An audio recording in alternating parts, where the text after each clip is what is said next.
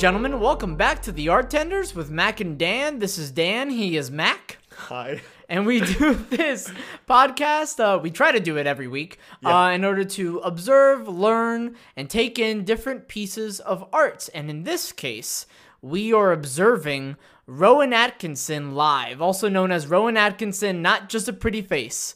It is an hour-long comedy special done by Rowan Atkinson where he is... For a lot of it, it incorporates both like comedic timing and comedic implementation of jokes written as well as mime. This was a pick done by Mac right next to me.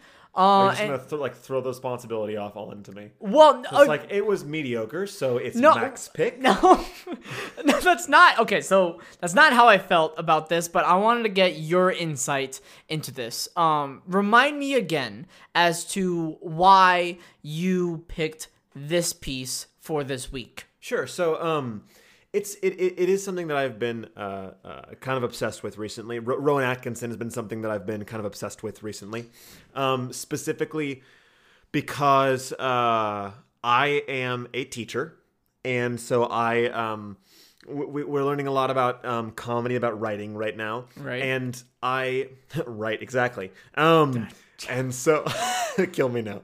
And so.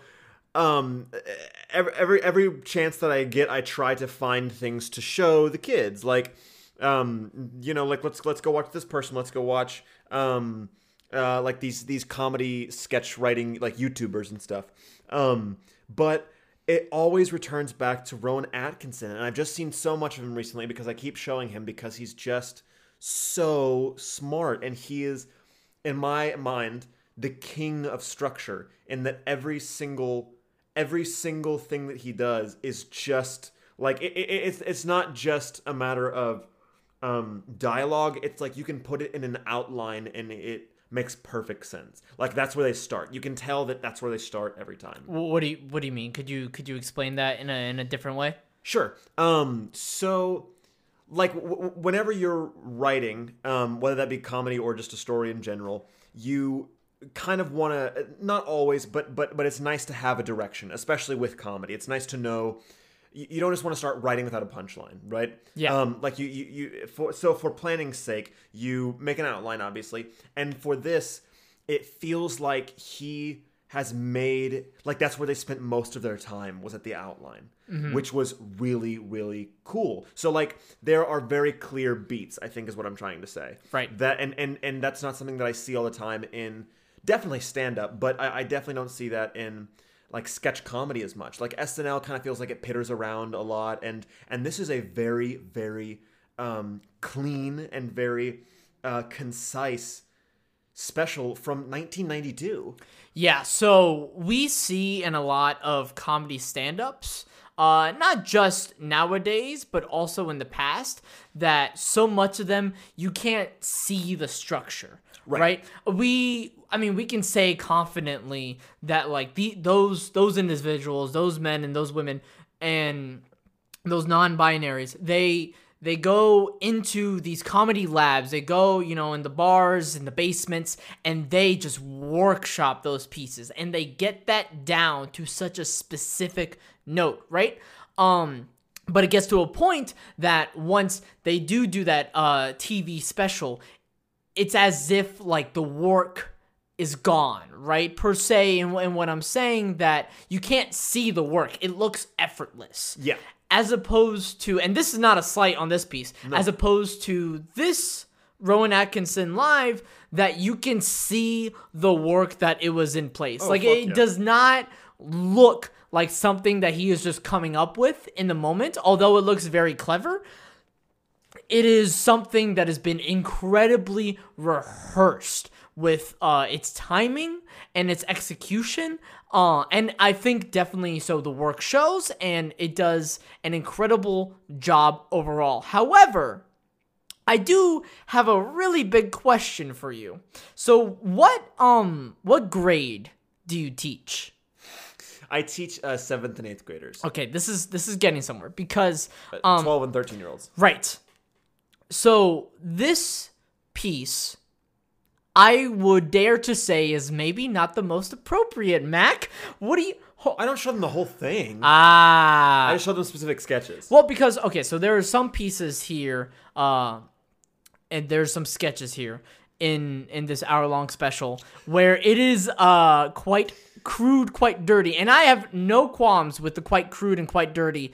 And I find myself to really enjoy that comedy. And actually, some of my favorite pieces involve the quite crude and quite crudy. We will get there. Okay. But I was just surprised that when you recommended this piece last week and you had said, yeah, I've been showing this, to my students. And then I would see a piece where it's just dirty jokes the entire time. Yeah. I'm like, you showed this to your students? And you're still working there? Even if they were mature enough to do it, and I'm not doubting their maturity.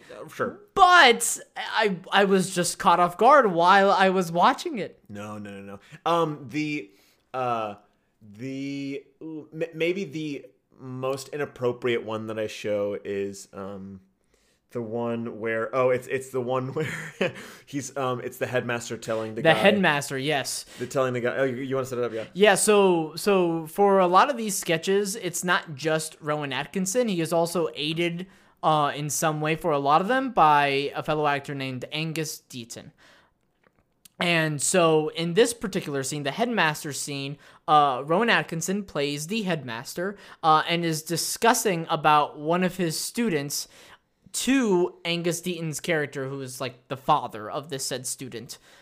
And so it kind of devolves into this sort of thing where you find out throughout it that the headmaster actually beat the student to death. Yeah. And it's just as if it was just Tuesday, right? Right. But what makes that piece so fantastic is because the nonchalantness of Rowan Atkinson's character, the headmaster, and how it contrasts with Angus Deaton's father. Yeah. As the father. So and the notes on there is perfectly executed, and the amount of space between each individual joke is so articulate in a way. It is so precise that it is a masterpiece in its own way, right? Yeah. It's not, I don't think I wouldn't classify this entire live performance as one of my favorite comedies, right, in terms of stand-ups, but it does such an eloquent job. As we were saying earlier, you can see the work, so it's definitely, I think, one of the better ones to study because you can clearly see the work, right? Like this is sort of a crawl before you walk, before you run. Yeah. Oh yeah. Even though the work itself, it's still insanely astronomical. Oh, big time. And there is a structure that I started to see, right? Okay. With Rowan Atkinson, but also, and I think it started there for me. And then I also saw it in a bunch of other sketch comedy, not really SNL, because SNL is just all over the place. They got a lot of diversity in their writing staff. But in Key and Peele a lot. I saw it a lot in Key and Peele, which is another sketch comedy show. And I saw it quite a bit in Fry and Laurie. I didn't see it as much with Monty Python. They're more concept humor, where they bring up a concept and they just kind of take it to the extreme. Yeah, and I think it's fun to just kind of mess around in that world for a while. Yes. And so what I kept seeing was this. It was really separated into 4 parts. Yeah. The setup, which is it has to be a relatable world, a very understandable world. Which in this case is the headmaster talking to the student right, parent teacher conference is what I'm saying. Yeah. So there's like a ground level where you can essentially let the audience in. Exactly, and then there is a funny concept. The next part is funny concept. So this is much like in this obviously it is that he killed the kid. Yes, even though. You still find that out pretty early on in terms of the length of the sketch. So where's the humanity, and then where's the absurdity? Exactly. Who's breaking the rules? Right. And then how far can you stretch it? Yes. And then there's a either a final twist or making that wacky thing normal. Okay. One of those two. Yeah. And so there's multiple examples of that. So I mean the wacky things and then just making them normal. Right. Every single one of them. Yeah. And I mean look at Key and Peele. That's how it. I mean like their most famous sketch, Substitute Teacher. Yeah. Where it's like, okay, so substitute teacher from the inner city, like totally normal, and he's just gonna like call roll real quick. Cool, good setup, relatable. Wacky concept. He starts saying their names funny. He starts like saying their super white names. Kind of funny, right? And then there is the stretching it and as far as you possibly can, where he like breaks it over his knee and he sends the kid to the principal's office, all that stuff. And then there is the making wacky normal, which is at the very end whenever he says Timothy, and the black guy in the back says present, and he says thank you. You know what I'm talking about? So. Yes. It's everywhere. It's absolutely everywhere. That's the most simple structure that Rowan Atkinson uses in every one of his sketches, as well as Key and Peele use every time, which is really cool. What is your particularly favorite sketch? I am essentially, I guess, would you consider this as your gold medal? I think it'd have to be. Okay. Because I think that it'd be lazy of us to ask gold medal, and it's gonna be Rowan Atkinson. I mean, he's yeah, he's the best one. A little bit tricky, yeah. I mean, and listen, don't get it twisted. That Angus Deaton did a great job. Master. He's great. Master straight man, right? Like you need sort of in a way like how this was structured. You needed Angus Deaton here, and I think part of the joke was. Yeah, it was Angus Deaton being the straight man, and so how did Rowan Atkinson contrast with him for so many of those pieces? And impeccable timing. Like, that guy has to know a lot about comedy, too, to be able to... Because so many of the mime pieces are done with voiceover from Angus Deaton. Right. And so he has to be, honestly, maybe even just as good at timing as Rowan Atkinson is in those sketches. Angus Deaton is definitely setting up the assist, is setting up the alley-oop for Rowan Atkinson to score, if we were to use a sports allusion here. Very sorry about that, by the way. It's okay. You say, okay, so to just quick context. A few days ago, the Miami Heat lost the NBA Finals against the Los Angeles Lakers. I got over it pretty quickly because there was a bright future ahead. And that's all needed to be said. True. That's very true. I hope that they're able to sign Jimmy Butler for long term. It's pretty well, but not the point. Not the point. Sorry. Okay. Whatever. So, favorite sketch. Gold medal. I'd say gold medal. I would say. I think elementary dating is... Oh, it's just unparalleled. It's so good. It not only... I mean, like, it has the structure and everything. So would you like to briefly explain which piece that is? I'd be happy to. So the whole premise is that and I think the reason that it's so impressive to me and the reason I love it so much is because it plays to all of Rowan Atkinson's strengths. Yeah. Which is... the premise is that it is...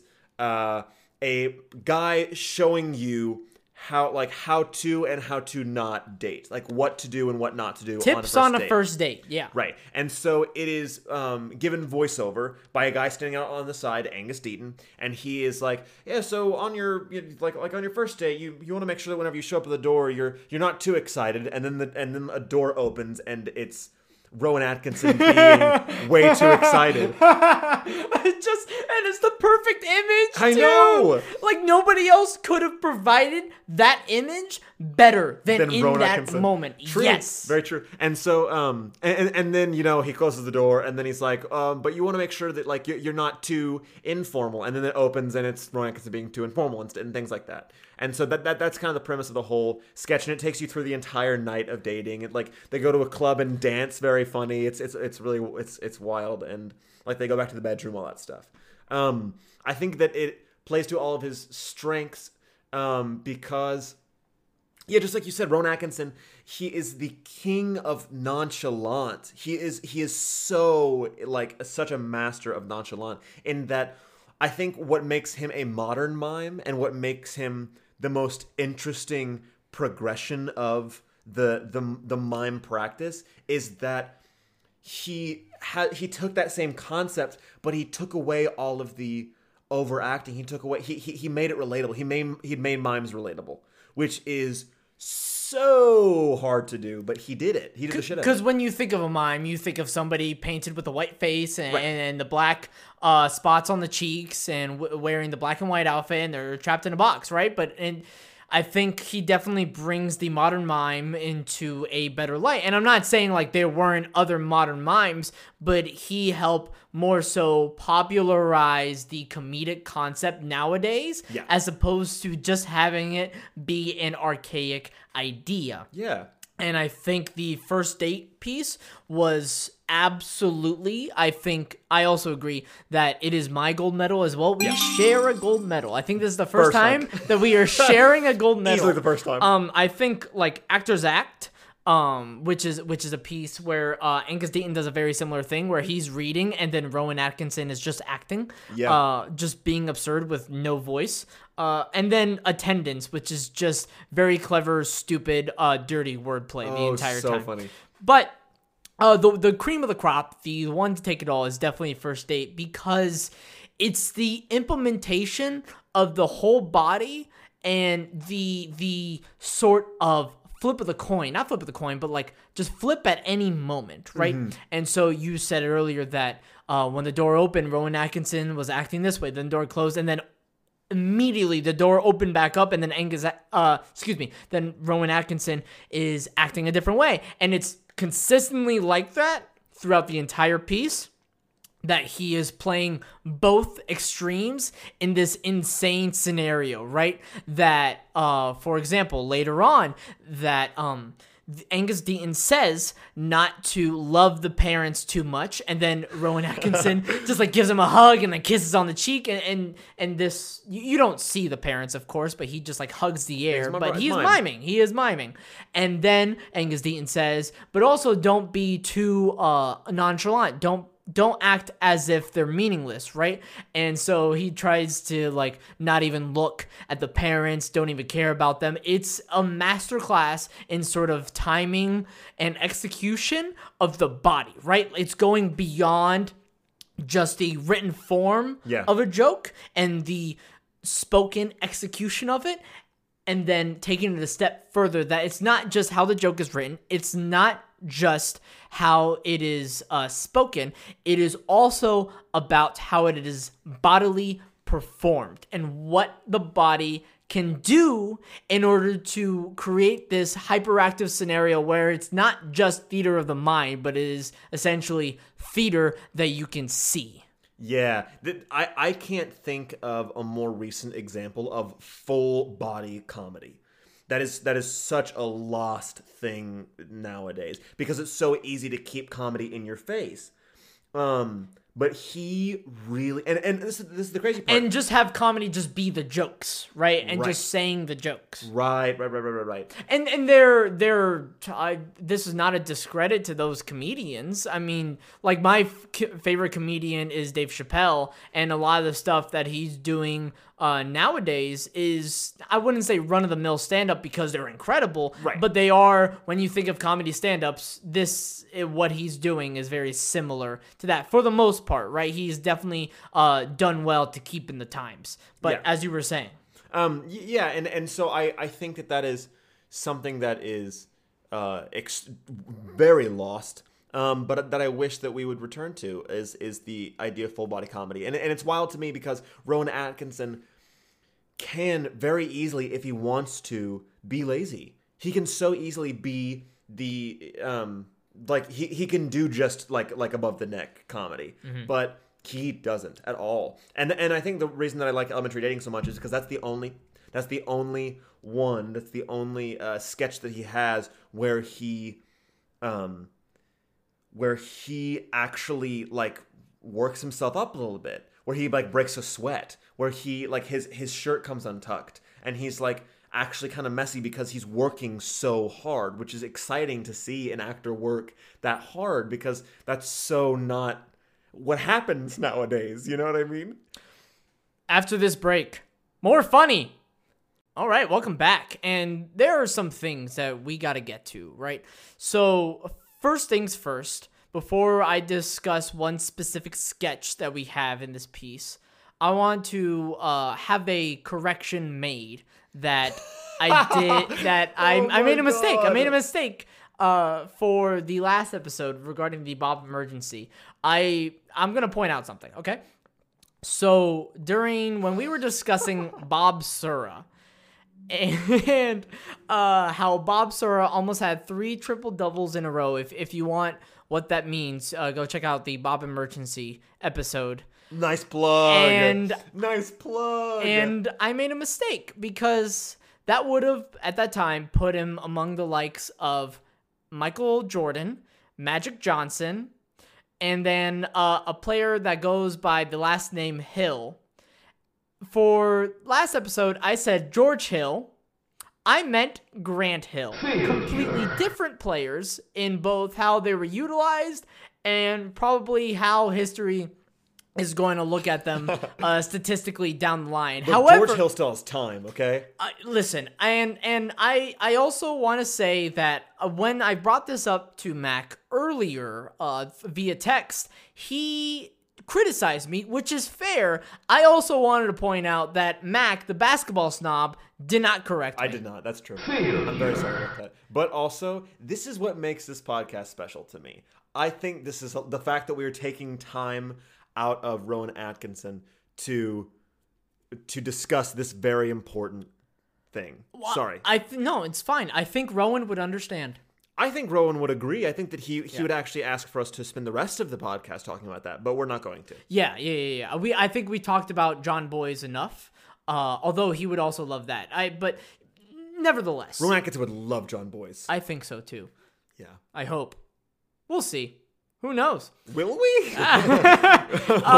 But so for a dramatic shift now, I want to talk about, and this is gonna maybe, grow some hair on. No, that's not what I meant. Grow some hair on your chest. That's not what I meant. I meant like burn some hair off. That's completely different idioms. I want to talk about the Indian restaurant sketch. Yeah. So there is a piece in this where Rowan Atkinson is a server that I don't know much about the accent, but from what I can ascertain, it is an Indian accent. So he is a server at an Indian restaurant, and we don't see them, but he acts as if they're there, that a bunch of drunk customers come in, and it's like a family or like a group of friends, and it's like 9 of them, and they absolutely cause a ruckus, and Rowan Atkinson, as the Indian server, is reacting to all of this. Now, a couple of years ago, a mutual friend of ours, Shama, who is Sri Lankan, and if you don't know where Sri Lanka is, it's just an island.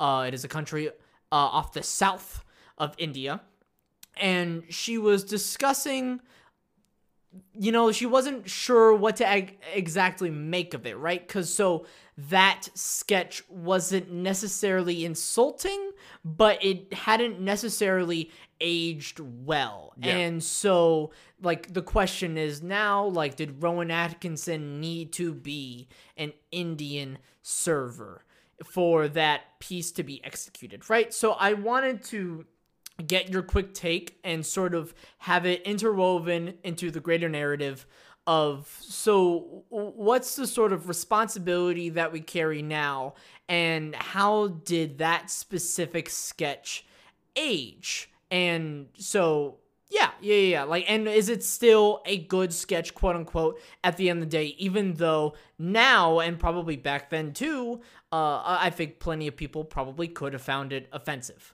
Yeah. This is, I guess, my first thought. The thought that I just had as you were talking is the fact that the sketch could be done and probably executed in a very similar way if he wasn't playing an Indian waiter. Right. That the joke would still land if he was just a regular waiter. Because really fast, I want to make this stance clear, is that the piece is not, I don't think, making fun of Indians. I'll say right? It's the opposite. It's that this poor Indian guy is in this scenario, right? But but the question is, okay, why does he have to be an Indian server when Right. at least as far as we know, now we have to do our research, that Rowan Atkinson is not of that descent. But you were saying, I apologize for cutting you off. No.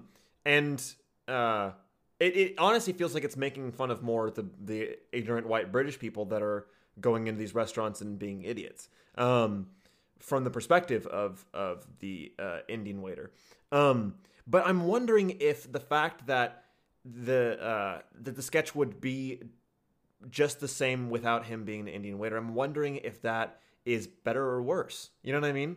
What do you mean? What do you mean? In terms of like, would it have made the sketch better or worse? Is that what you mean? No. Or? I mean, like, if it's potentially less offensive and less racist because it has nothing to do with the Indian waiter being Indian, or if it's worse because it's like, why did you have to go out of your way to do an impression or to put on or I guess it wasn't an impression. I think that's what it comes down to, is that was it an impression of someone, because that could be potentially right, like, or was it an accent? Because I think if it was an impression, we would be laughing at the waiter themselves, but we were more so laughing at, oh no, that poor waiter's misery, right? We were laughing at the misery of the waiter moment. happened to have a Indian accent. Yeah. So I don't find the sketch itself in concept, in theory, to be bad. No. Right? But I think the question is to be asked, so did he need to be an Indian waiter? And I don't think no. I think only a few jokes hinged on the fact that he was an Indian waiter in terms of the sort of wordplay and the sort of responses that the quote-unquote guests / customers provided. You sort of the crude, sort of rude responses that the guests / customers would provide, and some of it was based off of the menu items in this facetious restaurant. Yeah. But I don't think it was necessarily bad, and it wasn't necessarily I wouldn't say it was right, but I wouldn't say it was done wrongly. I think it wasn't. I wouldn't say it was right to do. I think definitely looking at it with today's lenses in 2020. It's like, why do you need to do that? Right, but I don't. I cannot relate to this. Yeah. But if I just wouldn't. First of all, I wouldn't do it. I wouldn't do it now. I'm fumbling over words. Save me. It's okay. I'm coming. So, it is strange that he needs it in the first place. But I think it definitely. No, now I'm blanking. Fuck my life. It wasn't a poorly done piece, is the point. Right. And the concept was not ill-intentioned. But I think it also serves as a sort of reminder of the times, and also serves as a reminder, hey, maybe as comedy artists we can do better. Sure. I also think that... Because the jokes are there, and the jokes are funny, and they're not at the expense of the Indian server. That's what I'm about to say, is that I think that the big difference maker is that there's not really a joke that's made at the expense of the Indian waiter, and thus there's not really any Indian jokes, per se. Right. The only thing that might put a bad taste in my mouth is the fact that maybe if he did it in, like, Ireland or Scotland, it might be different. But the fact that it was done by a British guy, although this recording was in Boston, the fact that it was done by a British guy might be a little cringeworthy because of the history between the British and the Indian. Right. Yeah. That's well put. Yeah, that's the only thing that I can think of that's a little bit like, ooh, if I was Indian, I'm not really sure I'd be happy about that. Yeah. Because that, I mean, not the same at all, but a similar idea as a... Actually, no, it's not the same at all. I was about to say as a white guy playing a black guy, but that has a different history, and it's much worse. Blackface and all that stuff. It's a different history. Much different history, but both cringeworthy. Both not good, and we can say that with utmost confidence.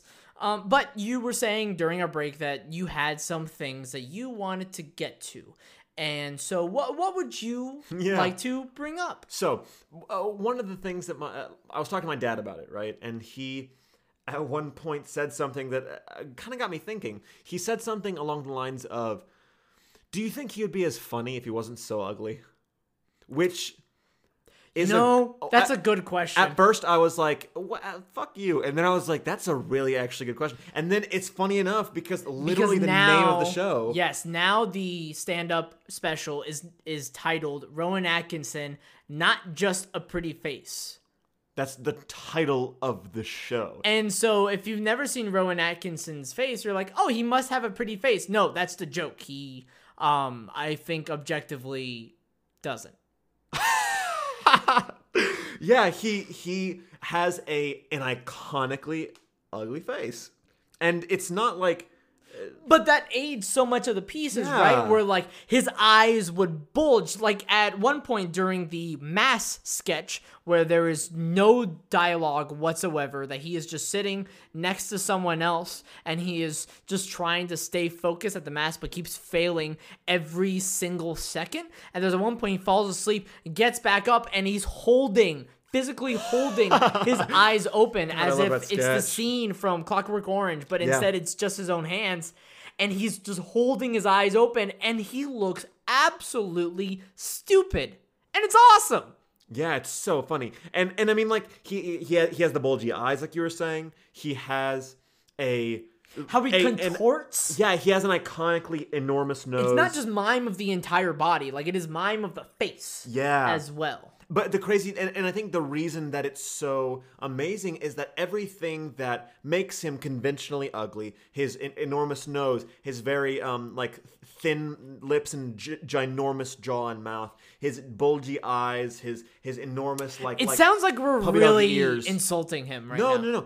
Every single thing about his face he uses. Like, I can think of images of times in which he used whenever he was smelling. Oh, when was he smelling? Oh, it was in the that same sketch, the church sketch, where he's falling asleep, and but at the beginning of the sketch, he's sneezing, and he's about to sneeze, and you can see him with his nose, and it's all mime of the nose, like what you're saying, where he's like shaking it and like contorting it in such a way that that's where the comedy is that he's about to sneeze, and you can see it because he's messing with his nose. He's using his quote unquote ugly face. But instead having it become his greatest ally. Yeah, truly. And that's fascinating to me. I also wanted to talk a little bit about the origins of him. This is something that I don't talk about in class at all, but this is just something like random tidbits I know. Right. So there was a comedy troupe, an improv comedy troupe in at Oxford. That was made up of Stephen Fry, Hugh Laurie, and Emma Thompson.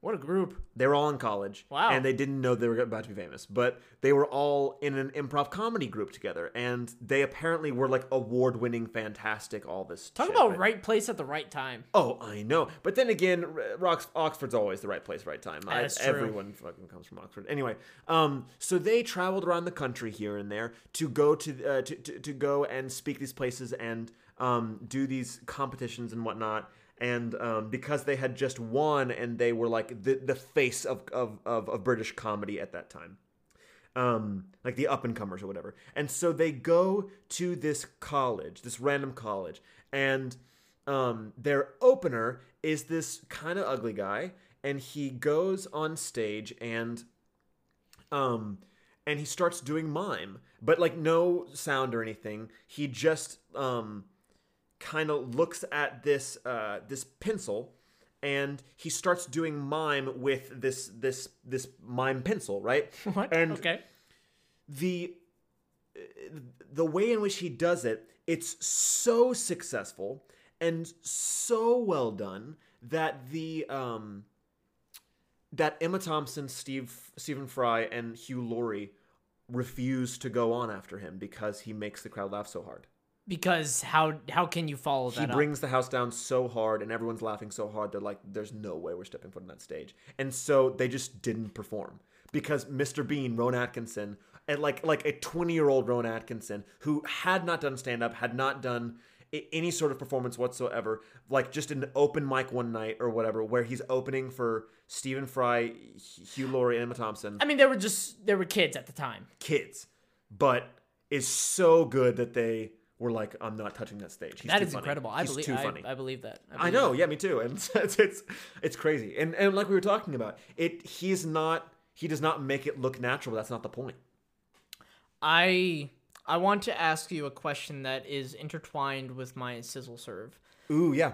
My sizzle serve is I kind of sort of letting this marinate in my own mind, but I was thinking kind of sort of relatively so, that I think maybe this piece wouldn't be as funny without an audience, right? That I feel like I was laughing so much because the audience itself was contagious, right? And of course, every comedy surgeon is going to need their audience, and because they feed off of it, they thrive off of them. But I wasn't sure. I was just curious at the idea of like, what if there wasn't an audience here? And maybe that sizzle serve can probably be said for a lot of comedians because of how much they just thrive off of an audience and quote unquote depend on an audience. But I was just, I think, curious at the notion, and maybe of course I'm just like gasbagging here with this sort of idea and this opinion and this thought that of course I know absolutely nothing when it comes to stand-up. I've never tried stand-up. I've only watched stand-ups here and there. I enjoy stand-ups, but I would not say I'm an aficionado. I would not say I'm an expert. I would not say I am proficient in any sort of stand-up craft. But I was just curious at this idea that maybe I'm laughing so much partially because the audience is laughing too. And so I guess to boil it all down, my question is, how dependent did you feel the audience was in this piece? I could be entirely wrong, and I'm happy to admit that that possibility that I am just stupid. I'm just stupid with this sizzle serve. But how dependent did you find the audience here in this piece, and then I guess furthermore for other pieces in comedy? Sure. I wonder, and I think this is another thing that I find so interesting that separates Rowan Atkinson from a lot of other stand-up comedy and sketch comedy because of the whole mime thing. Is that in mime, traditionally, there is the most important, or the second most important part of the whole thing is the audience. And I wonder if it's that you're laughing because they're laughing and because you're hearing that sound and feeling that feeling, or I wonder if it's because that's the other character. You know what I mean? Could like, you press on that? In mime, traditionally, every mime it's a solo piece, but they are working with the audience. They're making eye contact with the audience, and as they're finding things out, and as they're discovering things about the world they're living in that they're exploring because they're mimes and they're like kind of like, and they have to figure it out with you. There's constant eye contact and constant contact. An exchange with the audience. So, for instance, whenever he's, I mean, in all of them, but just one that we haven't talked about yet, the invisible drum set. Yeah. Which is genius. And that's just like classic clean mime. He is, he comes in and he's a janitor in the sketch, and he he accidentally hits some drumsticks. Yeah. And so he feels around the ground, he picks them up, and then he starts walking around a little more, and then trips over like some drums. And so he sets them back up, and he finds a chair. He sits down on the chair, and then he realizes that there's an invisible drum set with invisible drumsticks. Every time that he's finding something out about the world, finds the drumsticks, finds the drums, finds each individual drum, finds out like there's a lot more to this drum set than just the drums. There's also like this enormous like percussive section almost. Every time that he finds something out, he has to show the audience, interact with the audience, and find out with them. You know what I mean? Yeah, as like he doesn't necessarily make contact with the audience, but it's definitely like the audience is a character, right? And he is telling this story very clearly to the audience, right? The stories that he tells physically through his body. In the case of this, the invisible drum set, that he would just, I guess, like much more quickly go along through it, right? And finding each individual pieces, but he takes his time with each piece because each sort of bodily movement essentially is its own joke. Yeah. I think, and so it gives him the timing. Yeah. Right? I'm sure at this point, as well as I think probably at the point of this stand-up as well, like Rowan Atkinson can probably figure out his own beats, his own, like, okay, the audience probably gonna laugh here, right? So he's figured that out. But I think as a viewer as well, it's definitely like the audience informs you of like, oh, but yeah, this is actually really funny. And you do feel like, you know, you're there in terms of sometimes how the stand-up comedian is implementing you. You see it a lot when comedy acts just directly involve people in the audience. Yeah. And it feels like you're a part of it. I wonder if that could translate. I wonder if that can translate to film in some way. If someone was to do a mime piece and they just, instead of using the audience like he does, but take the same idea and just look directly at the camera in order to interact with him, I wonder if what that would look like and if that would be successful. Ferris Bueller's Day Off, but just with the body. Yeah, honestly, yeah. Because in my mind, it's not as much that I'm laughing because I hear laughter. Right. It feels a lot more complicated than the Big Bang Theory. It feels like yeah, because it does feel like sitcoms are sort of set up like that. That like, right, but this is funny because we're laughing, you know? Yeah, and this wasn't that, I don't think. But this is funny because it's funny. Right. And so this kind of, honestly, it kind of makes me think of like, this is going to be so pretentious. Get ready for this. Okay. Are Blanche's monologues any good if Stanley's not there? From Streetcar. Streetcar Named Desire. Stanley's Give not the there, full name next time, boy. Streetcar Named Desire by Tennessee Williams. There we go. If Stanley's not there, because that's the other character in the scene. Yeah. And in mime, the way that Rowan Atkinson does it, the audience is the other character. I think, I guess, in a sort of not necessarily going in circles, but we went through a forest and we came out at the end. We came out through this maze. Essentially, I think inherently, and it's not a discredit, that sometimes in comedy pieces, and probably in this one too, that it wouldn't be as funny without the audience, because the audience is another character in this whole thing. And the audience is what helps with these pieces, that even though the pieces themselves can survive without an audience is so nice. It's so nice. And I mean, and we feel that as performers too. Like, we can rehearse for hours and hours and hours on end, but it's nice to get that sort of tangible, real response from people who haven't seen a show 20,000 times. Yeah. It's nice to get these sort of eyes on you, right? Like, we thrive as performers to have those eyes on us, either in whatever sort of fashion that they are, because we depend on that and we perform for others. It's not just performing for ourselves, and it's sort of it is kind of pretentious in nature that we're showing off, essentially. Yeah. But that isn't necessarily a bad thing. Any final thoughts on this bad boy? No, I don't think so. It's really, really spectacular. I picked it for a reason, and I'm excited to get to the thing that I was going to pick. But I felt like we had to talk about this because it is right up our alley, and uses all the things that I know that we know the hell out of. The implementation of both the sort of writing, like the jokes on the page, right, and the jokes through the body, jokes spoken and jokes acted through. The blend between the two is very well done throughout it. We see Rowan Atkinson not only be an incredible comedian through his mime work, but also like he can just be a comedian. He could just be a classical comedian, and through his sketch work, and it really works out. And I had just realized this name in the writers section. Richard Curtis is also credited as a writer of this. He is known for movies such as, believe it or not, Love Actually and About Time, and Four Weddings and a Funeral. Like those movies. Those rom-coms. Yeah. They're good, though. Yeah. They're some of my favorite rom-coms. Yeah, they're fantastic. Wow. But Love Actually and About Time. Fantastic movies.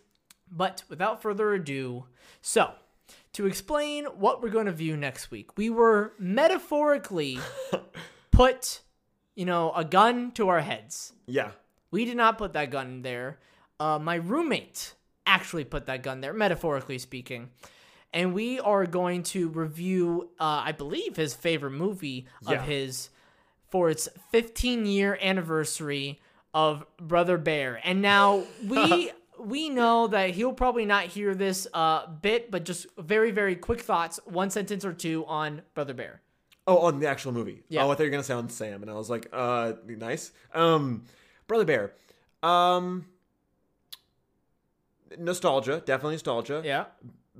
Big childhood movie. Yes. Not the best Disney movie. It's pretty good, and that's just about it. Yeah, so watch us say that and him get mad. It's like okay, really fast. It's good, and that's not a bad thing, but it's just good. Yeah. Yeah. And there are reasons for that. We'll get into it. Yeah. So, anyways, thank you for listening. Thank you, Mac, for joining as usual. Of course. Why wouldn't I join? I don't know. We do this Thank together. Thank you for joining. Oh, buddy. Okay. And there are plenty of things that we didn't get to in this piece, but if you're listening to this and you haven't given it a watch, you can find ways to find it, and it is very funny. So go ahead and do that. Thank you guys very much.